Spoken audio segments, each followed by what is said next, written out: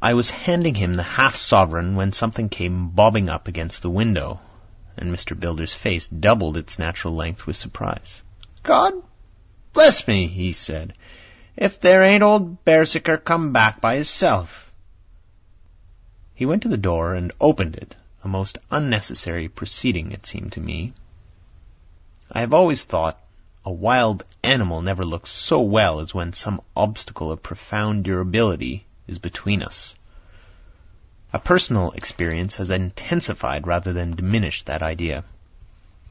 After all, however, there is nothing like custom, for neither Bilder nor his wife thought any more of the wolf than I should of a dog. The animal itself was as peaceful and well-behaved as that father of all picture wolves, Red Riding Hood's quondam friend, whilst moving her confidence in masquerade. The whole scene was an unutterable mixture of comedy and pathos. The wicked wolf, that for a half-day had paralyzed London and set all the children in town shivering in their shoes, was there in a sort of penitent mood, and was received and petted like a sort of vulpine prodigal son.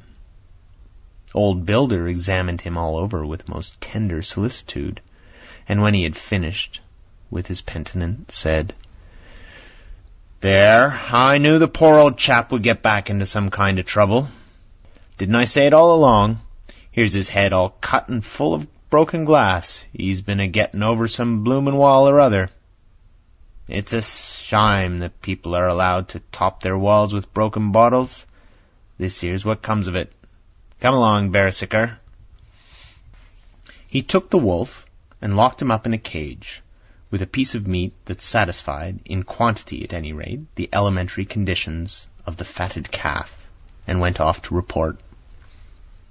I came off too, to report the only exclusive information that is given today regarding the strange escapade at the zoo.